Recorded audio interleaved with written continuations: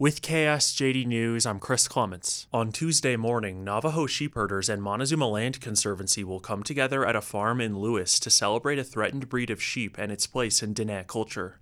The Navajo-Churro sheep breed became endangered in the 1930s due to livestock reduction policies implemented by the U.S. government.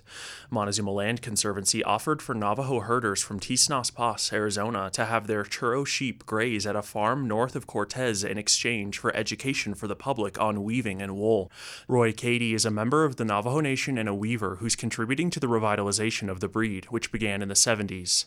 He and his apprentice herders, most of them younger Navajo citizens living on the reservation, many in Teec Nos Pos, will be holding fiber and weaving demonstrations at Fozzie's farm.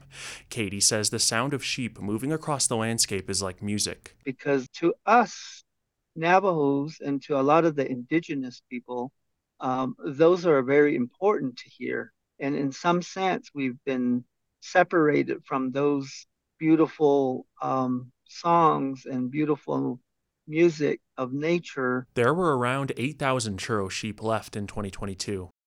Last week, residents of Montezuma County attended a meeting in the Dolores Public Library on the need for more veterinarians in the area, including those who respond to after-hours emergencies. Locals posted on Facebook about pets that died due to a lack of vets who have the ability to respond to after-hours calls. Those who attended the meeting hope to recruit more vets to work and live in the county. This is KSJD News.